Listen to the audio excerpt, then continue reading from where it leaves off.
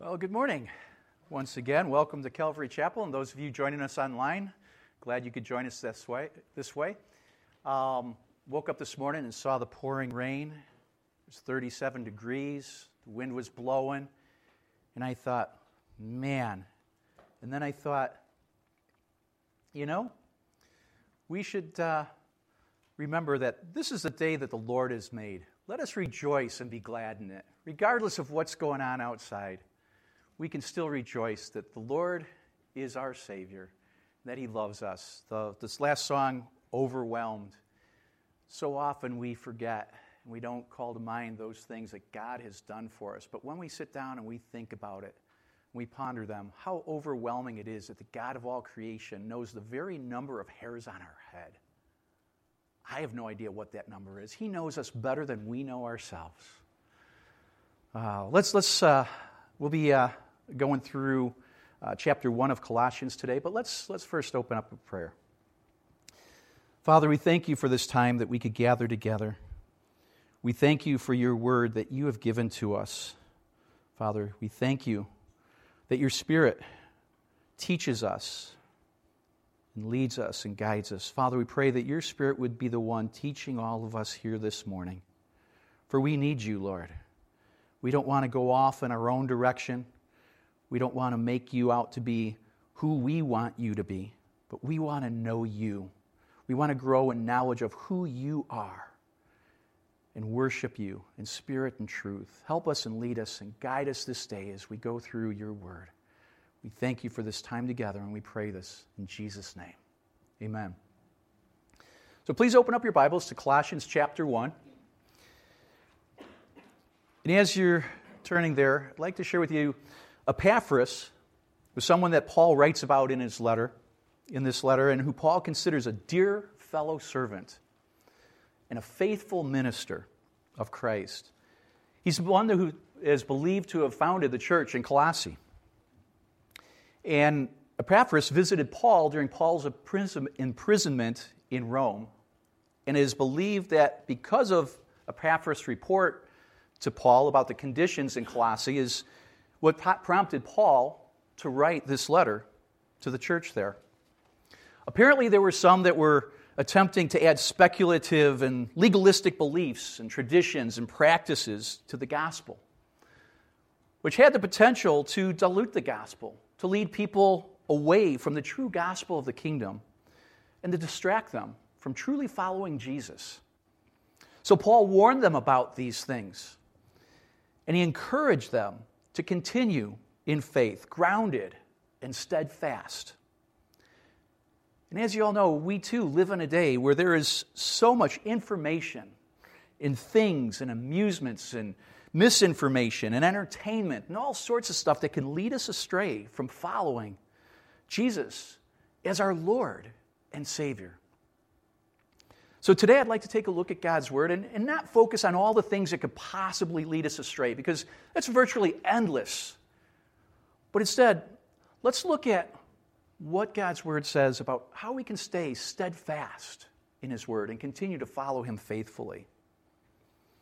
So I'm going to begin by reading through Colossians chapter 1. I'll be reading through verse 23. It says, Paul, an apostle of Jesus Christ by the will of God, and Timothy, our brother, to the saints and faithful brethren in Christ who are in Colossae, grace to you and peace from God our Father and the Lord Jesus Christ.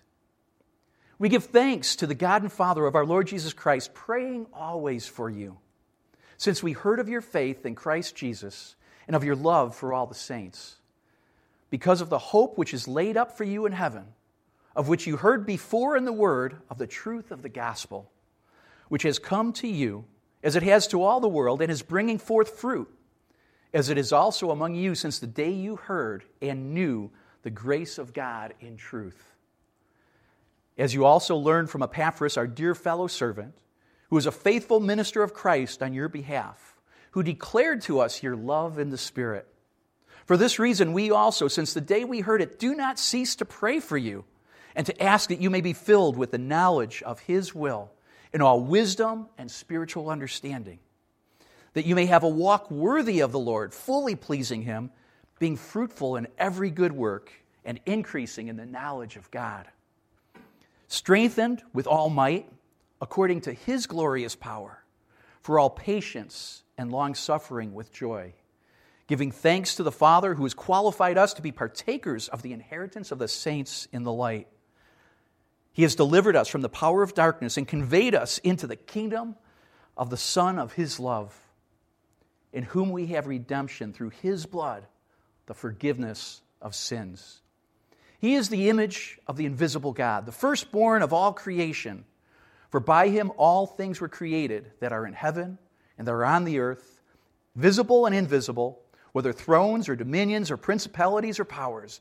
All things were created through Him and for Him. And He is before all things, and in Him all things consist. And He is the head of the body, the church, who is the beginning, the firstborn from the dead, that in all things He may have preeminence. For it pleased the Father that in Him all the fullness should dwell, and by Him to reconcile all things to Himself, by Him, whether things on earth or things in heaven, having made peace through the blood of His cross.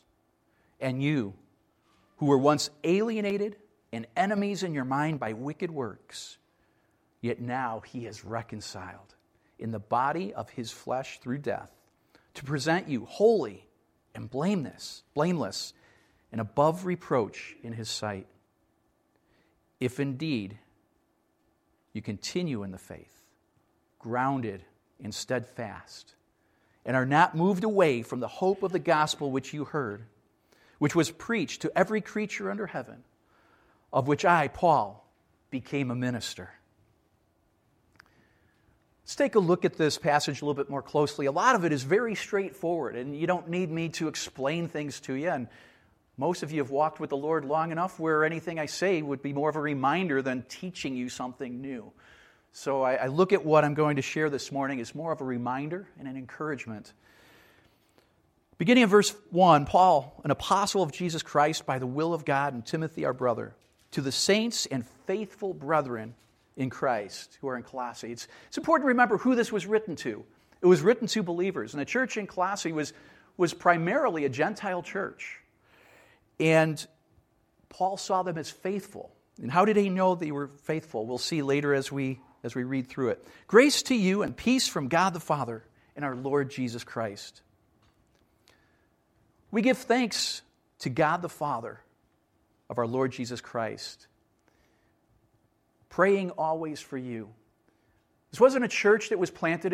These weren't people that were led to say a prayer and then were left on their own to go off and try to figure out things. They were people, the church, Paul was thankful for them. And he was praying for them.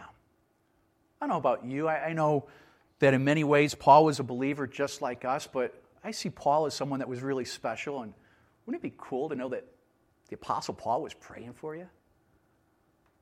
Is there anyone in your life that you look up to in some way as following the Lord that might be praying for you? Are there people that you know that you're praying for their continued spiritual growth, their help? Maybe it's people that you don't even see anymore. Are there people in your life that need help or that the Lord brings to mind sometime? You may not have thought about them for years. You go, why did I think about them? Maybe it's the Lord prompting you to say a quick prayer for them or to give them a call. Maybe they need some encouragement. These were people that Paul was thankful for and continued praying occasionally. No, praying always for them. In verse 4 it says, since we heard of your faith in Christ Jesus and your love for all the saints. This apparently was a church that wasn't divided and looking for differences, but they were holding on to the unity that they had in Christ. They had a love for all the saints, not showing partiality to others. Whether they were rich or poor or whatever their background was, they had a love for all of them. And that's the sort of love that we should have for others. Not looking at, well, are they a Baptist? Are they a Lutheran? Are they from there? Are they rich, work a rich job? Or are they a janitor or whatever? It doesn't matter. They're our brothers and sisters in Christ. And we should love them. we should love others as Jesus loves us. Verse 5, because of the hope which is laid up for you in heaven, of which you heard before in the word of the truth of the gospel. Is your hope this day laid up in heaven? When you're discouraged and things are down, do you remember that, hey, this isn't our home. My hope is in heaven. We look at what's going on in our country. We look at what's going on to believers in different parts of the world, whether it's North Korea or Nigeria or Somalia, just to name a couple. I'm certain that those believers aren't looking and saying, oh, Lord, this just isn't right. They're looking, Lord, thank you for the hope that we have in heaven. Continuing verse 6, which has come to you as it has to all the world, as bringing forth fruit, as it is also among you since the day you heard and knew the grace of God in truth. God's grace, unmerited favor. We don't deserve a single breath of life. We don't deserve another heartbeat, let alone food on our table and clothes to wear, let alone an abundant meal. How many of you are going to have Thanksgiving? And it might be a little bit different this year, but even on a regular day, compared to what some people have had in the past and what some people have today, we have feasts on a daily basis. Wow, how blessed we are. All of that because of God's grace. But the greatest grace is the gift of Jesus and our salvation. And they're seeing fruit, bringing forth fruit, as it is also among you since the day you heard. The fruit that we look at. You know, sometimes we look and we see someone that's an evangelist and he's led thousands of people to the Lord and say, oh, he's bearing much fruit. But maybe the fruit that we have in our own life, that we just go out and we share with someone, we show love to someone who is on the streets asking for help. The fruit of the Spirit, the first one listed, is love and joy and peace, patience, kindness, goodness, gentleness, faithfulness, and self-control. Are we bearing that fruit? A tree doesn't stand there with its roots in the ground and go, oh, I need to make an apple today. I need to make an orange. It just bears fruit because that's what it's created to do. We are created by God to bear much fruit. So I encourage you to consider not to look at other people and see what they're doing, but to look even at the simple things in our life. The love that we show to others is so important. Continuing verse 7. As you also learned from Epaphras, our dear fellow servant, who is a faithful minister of Christ on your behalf, who also declared to us your love in the Spirit. Epaphras, a faithful minister of Christ. You know, okay, he planted a church in Colossae and probably several others. And he was somebody that Paul trusted. But we each can be faithful ministers of Christ. Whether we have a formal ministry, God has given us all a ministry. And we can be faithful ministers of Christ wherever we go. Just within our own families, with our wives, with our neighbors. I'm encouraging you to be a faithful minister wherever God calls you each day. Continuing verse 9, for this reason we also, since the day we heard it, do not cease to pray for you. It's the second time that Paul mentions as praying for them. Do you think prayer was important in Paul's life? Is prayer important in our life? Is it the first thing we turn to? Or is it the last resort? Tried everything else, guess I'll have to pray now. And why was he praying for him? To ask that you may be filled with the knowledge of his will in all wisdom and spiritual understanding. Sometimes we might not know how to pray for someone. We can always be praying that they would be filled with the knowledge of his will. How important it is to know on a daily basis, Lord, what's your will for my life? If he's really Lord of our life, if we look at the kingdom of God And He is the King of Kings, the Lord of Lords. And that's what we call Him. Do we seek His will each day? Or do we go about doing our own things and then at the end of the day say, thank you, Lord? Do we go forward with the confidence knowing that we've sought Him first in our life? Say, Lord, You're the Lord of my life. It's not I who live, but it's Christ who lives in me. Have Your way with me this day. And be filled with wisdom and spiritual understanding, that we would be able to share with others, that we would have some understanding. And many times it's difficult. Lord, what are You doing? We look at the circumstances, but if we look at it in a spiritual light, Lord, You're teaching me something here. Help me to be sensitive to Your Spirit. Help me to see what You want from me. And why was Paul praying these things? Let's look at verse 10. That you may have a walk worthy of the Lord, fully pleasing Him, being fruitful in every good work and increasing in the knowledge of God. A walk worthy of the Lord. Is that where our walks are at? There's some days where I can say maybe, and there's other days where I look back at the end of the day and go, Lord, what a mess I made of this day. To walk worthy of the Lord. If we look at the Lord, we look at Paul, but let's not look at other people. Let's look at the Lord Jesus Christ. Do we seek to please Him with our lives? Not out of a desire to earn our salvation or to earn God's love. We've already talked of God's grace. But out of love for Him, to demonstrate His love for Him. How often are we willing to set aside the things and the conveniences of our life to do something for someone else to help them because we know it would be difficult for them, or they might just not want to? Let's deny ourselves and walk worthy of the Lord. Lord, what do You want from me this day? The word fully pleasing Him. Occasionally, once in a while, fully. I'd like to say, as I stand before you, I know that I fully please the Lord each and every day. But I can't. Not if I can only say that if I wanted to lie to you. But that's my goal. That's my desire, to be fully pleasing to the Lord. Continuing in verse 11, Paul would also be praying that they would be strengthened with all might. Not that we become bodybuilders and show people how much weight we can lift, but spiritually, to be able to be strong in the midst of difficulty. When someone's lifting weights, there's a strain on their muscles. It's a struggle.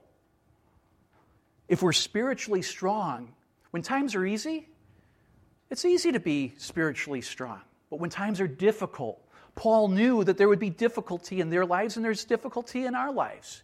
Each one of us is dealing with something in some way. Some is probably more serious than others or more severe. But there's difficulties in all of our lives. Do we pray for others? Lord, strengthen them in the power of Your might. According, it says in 11, according to His glorious power. Not to the glorious power of any other person, but God's power, which is unlimited. He's all-powerful. And He wants to bless us with that power. He wants to. And why? As I started to say before in verse 11, at the end of that verse, for all patience and long-suffering with joy. Patience here can also be translated perseverance or endurance with joy. That's why we need His power, His strength, to be strengthened in spiritual might, that when we come across difficulties, that we would persevere. And yet in the midst of that, to have joy. It's difficult, isn't it? We're going through difficulties, even minor difficulties. I know this past week, Thursday, Friday, there were just some things on my mind, and I was this moody, unpleasant person to be around, honestly. And I was still praying. I was still seeking the Lord. I was still in His Word. But I'd forgotten where my joy comes from.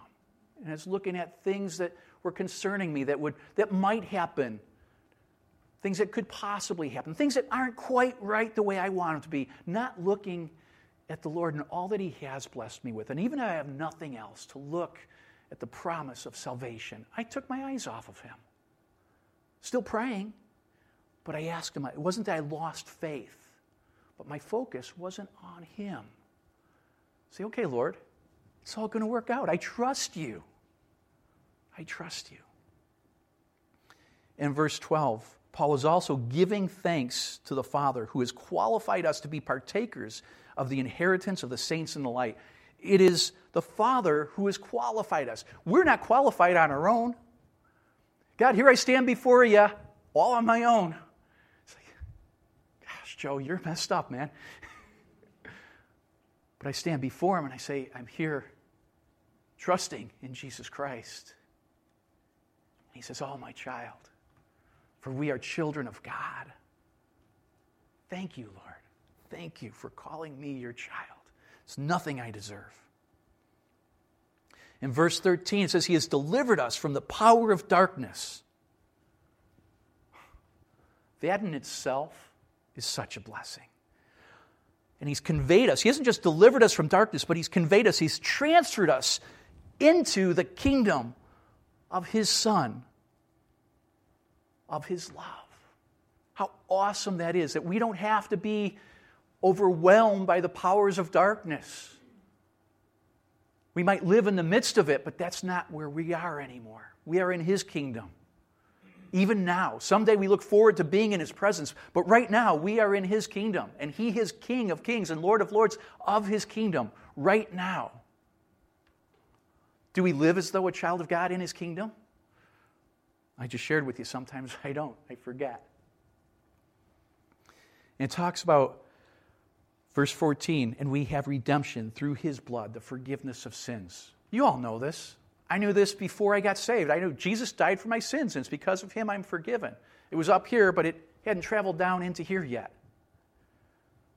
But we forget that. The Greek word that's translated here as image has two ideas expressed in it.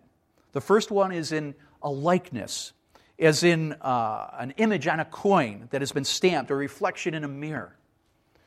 A coin, when it's stamped, the coin has the same image of the mold that it was made from. It also has the idea of manifestation, which is the sense that God is fully revealed in Jesus Christ. How awesome that is to remember who Jesus is, the manifestation of the Word in the flesh. The Word became flesh and dwelt among us.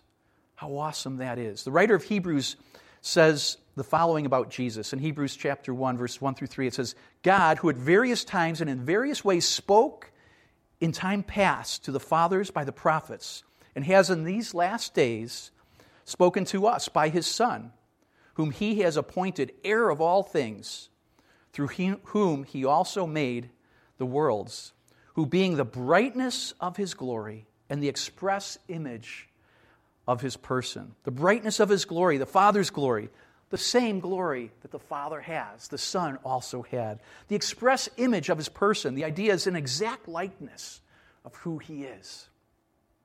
Continuing in verse 16, it says, for by him all things were created that are in heaven and that are on earth, visible and invisible, whether thrones or dominions or principalities or powers, all things were created through him and for him. He is before all things, and in him all things consist. And he is the head of the body, the church, who is the beginning, the firstborn from the dead, that in all things he may have preeminence. I don't know about you, but on a daily basis, I don't use the word preeminence a whole lot. What's the meaning of it? Well, let's first look at what it means, what eminent means. Eminent is just, it's high in rank, high in station. Preeminent means eminent above and before others, superior and surpassing. So verse 18 tells us that Jesus is preeminent in all things. He is above and before and superior to everything else.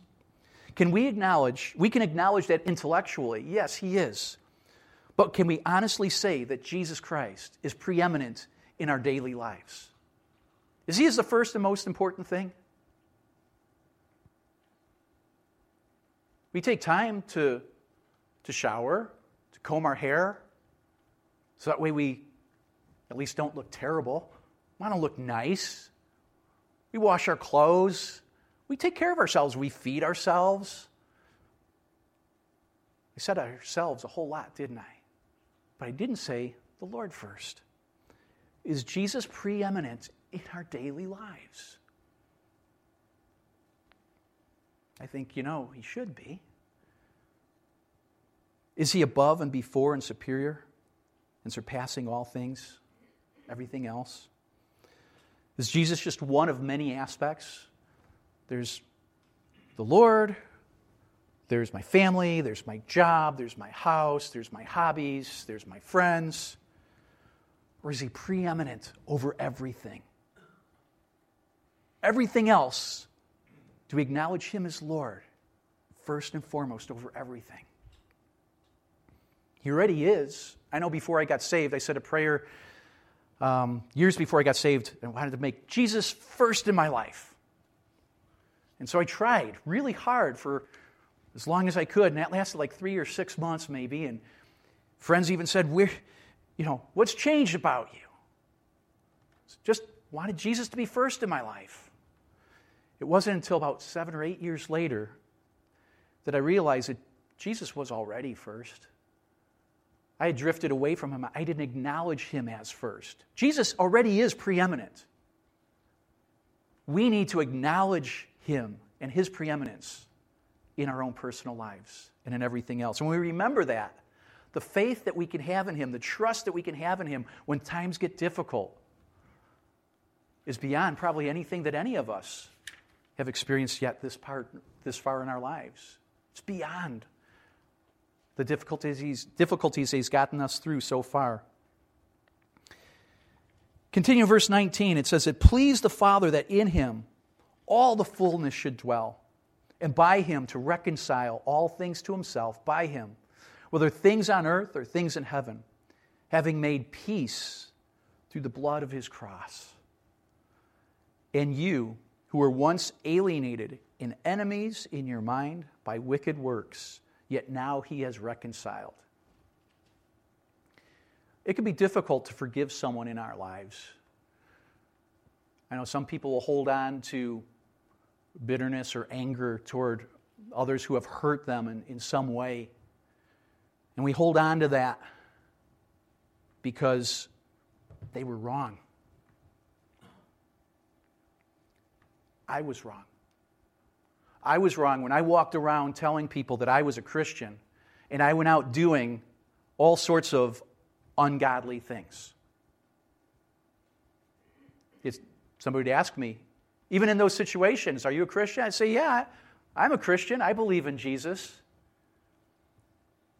And yet maybe it was 90% of my life looked like I was. Maybe it was 99%. Maybe it was just 1%. It doesn't matter. It wasn't my entire life. God has every reason not to forgive me. He has every reason to be bitter toward me. You walked around claiming the name of Jesus Christ, and yet you did these things? How dare you? Depart from me, you worker of lawlessness. And yet he doesn't. It came to him one morning, said, "Lord, forgive me for my sins." And he did. And he's cast him as far as from the east is from the west.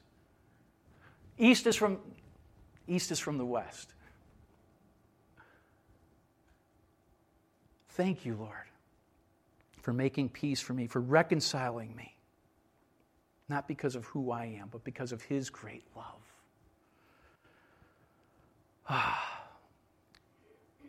We were once alienated and enemies, but now he has reconciled us.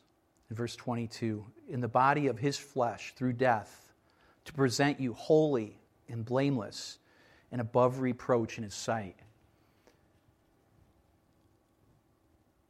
Jesus wants to present us, his body, the church, to the Lord, holy and blameless. There's no blame there anymore. It's gone. Above reproach. We look at different people in politics today and don't know what we can believe or if they're saying the truth. We look at people in the media and say, "I don't know if I can believe this. I don't know if I can believe that." They're not above reproach. And we can point fingers at a whole bunch of other people and say, look at what's wrong with them. Are we living our lives above reproach? Out of love for the Lord.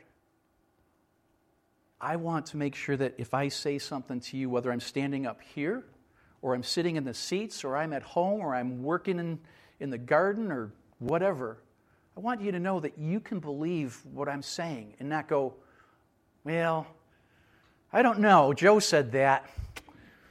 It might be true.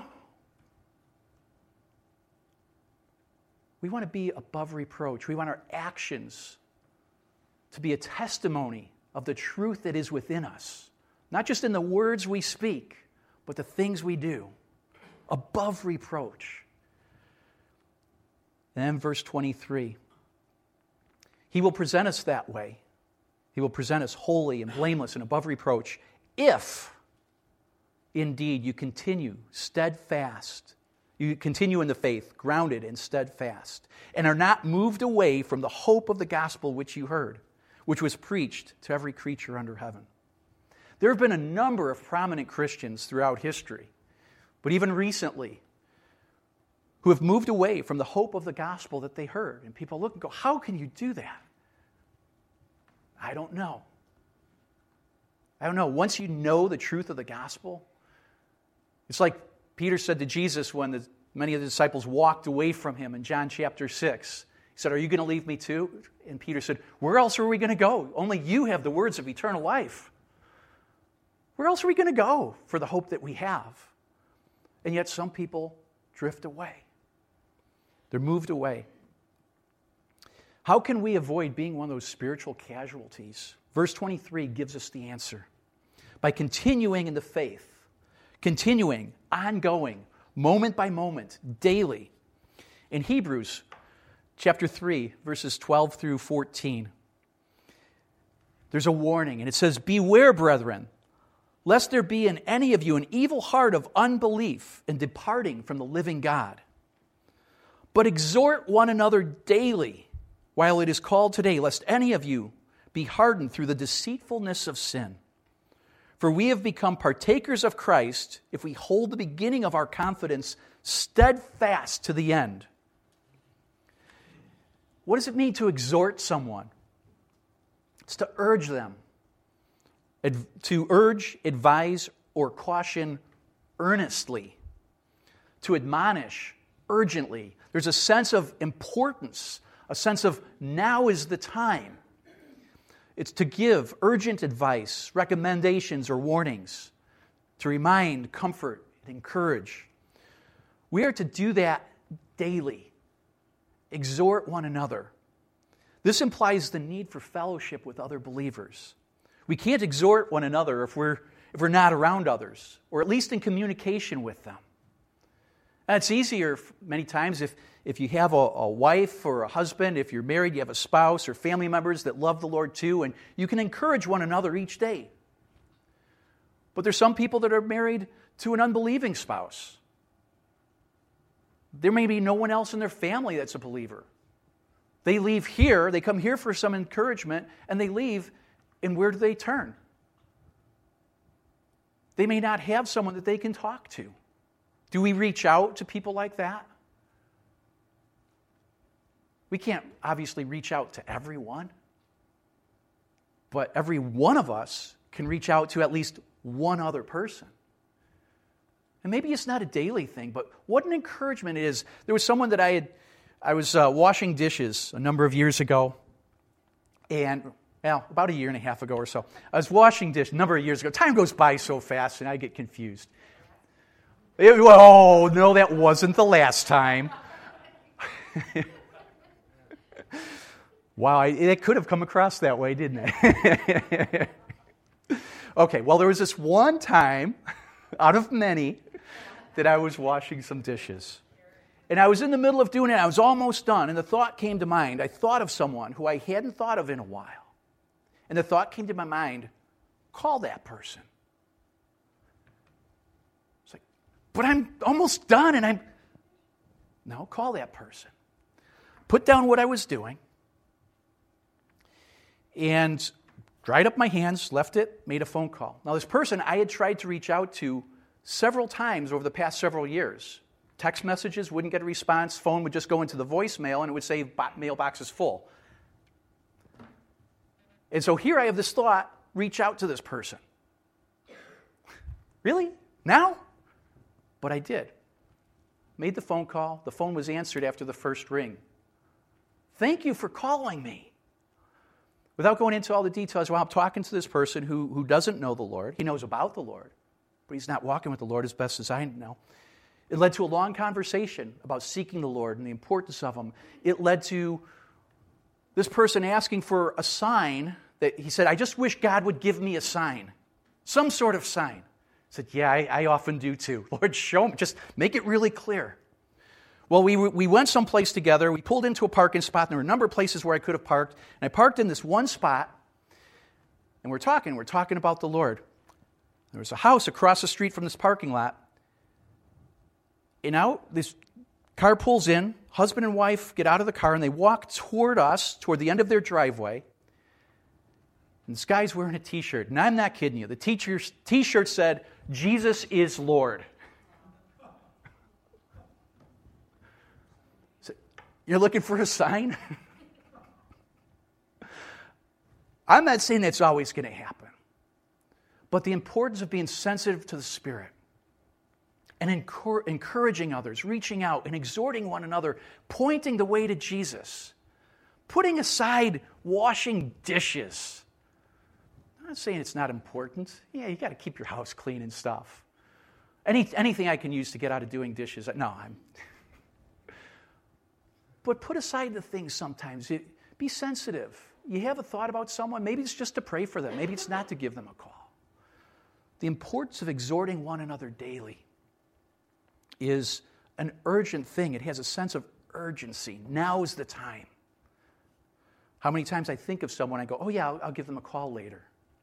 Then a week turns into a month, turns into several months.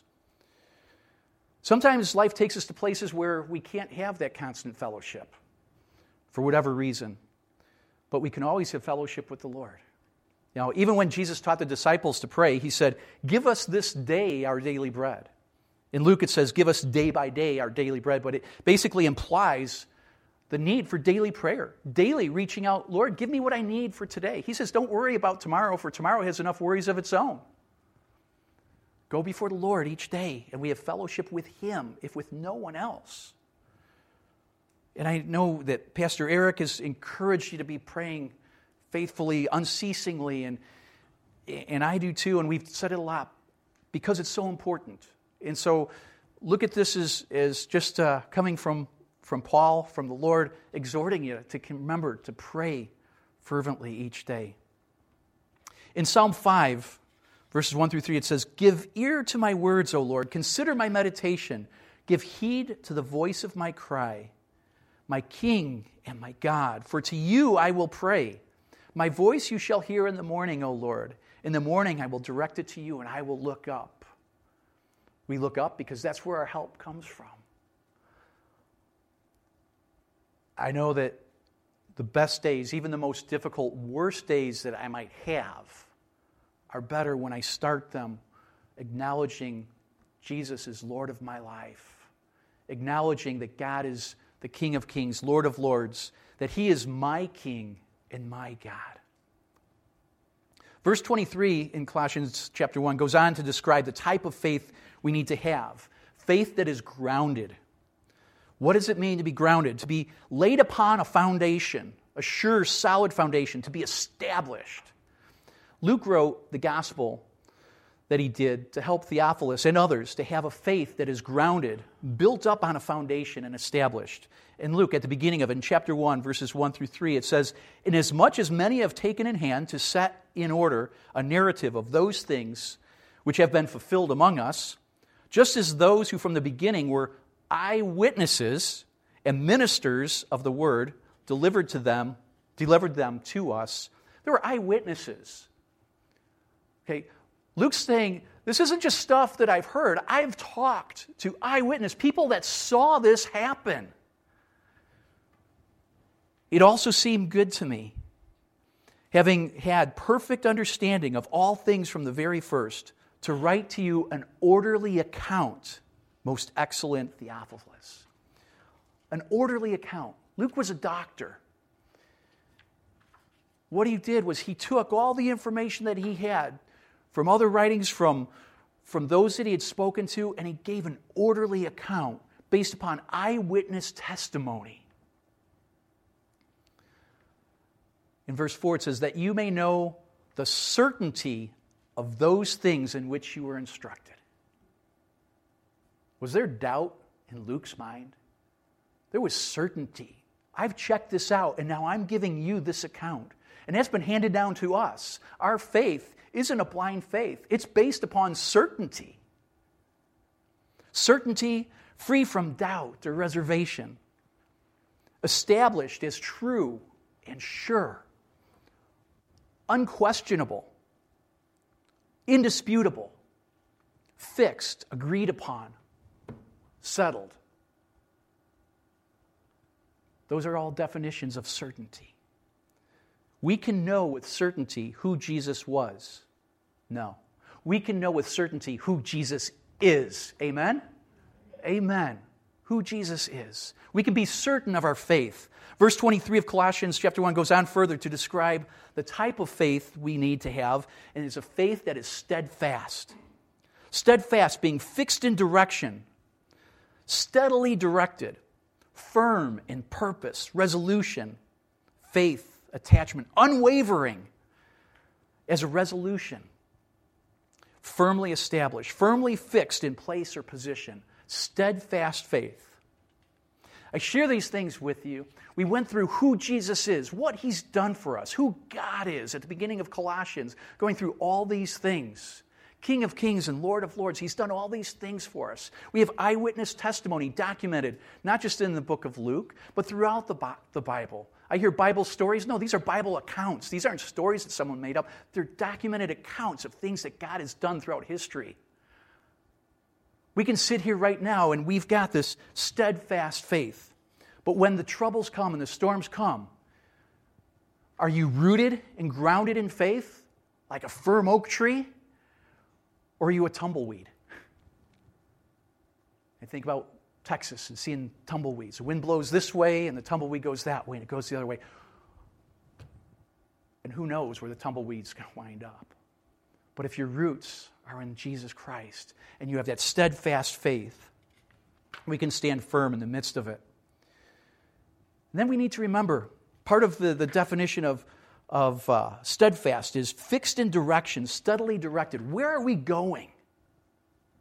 Where are we going? If we say, hey, honey, let's go for a drive. We're going to go out to Arizona. And we just start driving, and we don't remember and keep in mind where we're going. Where do we wind up? Well, we're going west. Maybe we'll wind up in Washington State or Oregon.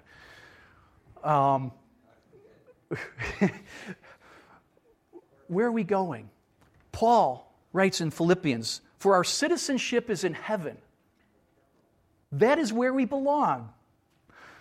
Citizenship is in heaven, from which we also eagerly wait for the Savior, the Lord Jesus Christ, who will transform our lowly body, that it may be conformed to His glorious body, according to the working by which He is able to subdue all things to Himself. Do we remember that Jesus is returning for us? And I know we hear it, and we can preach it here, and we can talk about it, but on a daily basis, do we remember that? When we say, Lord, show me what you would have me to do this day. Maybe you're going to return this day. Praise you, we could be in your presence, but if not, help me be a faithful servant to you because, Lord, you are preeminent in my life. It's easy to drift away when we forget who God is.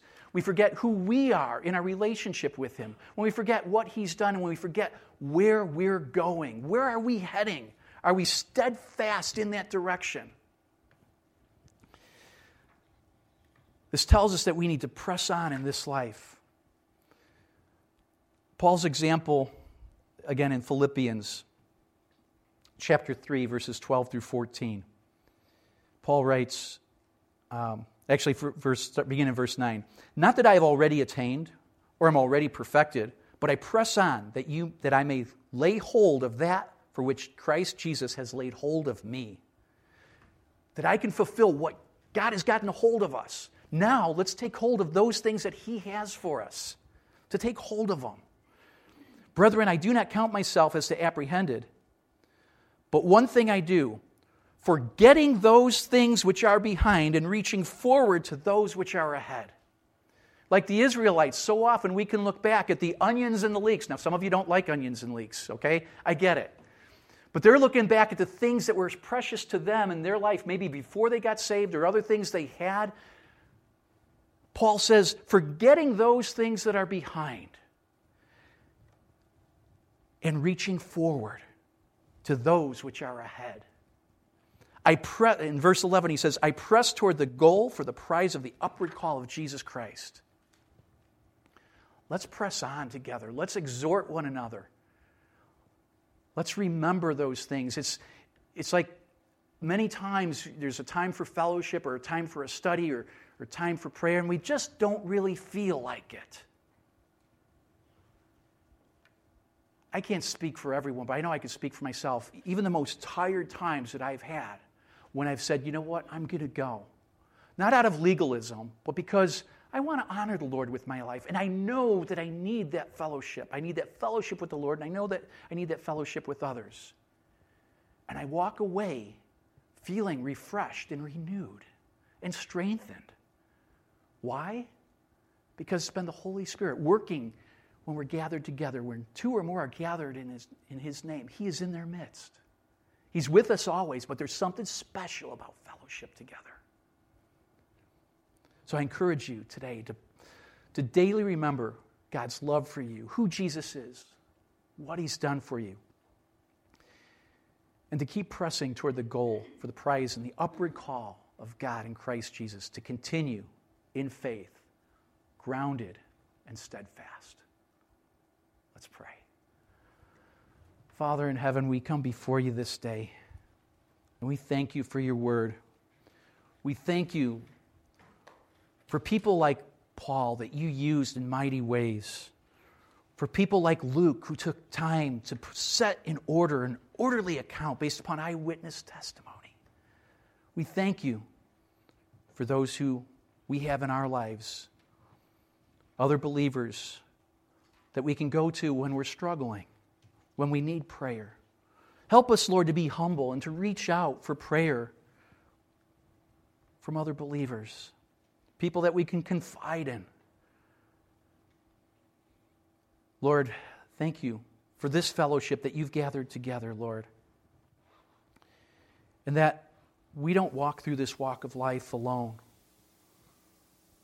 that we have other brothers and sisters that we can lean upon, that we have your Holy Spirit dwelling within us, that we have your word that we can read and remember the documentation and the accounts of who you are and what you've done. Thank you, Lord, for all of these things.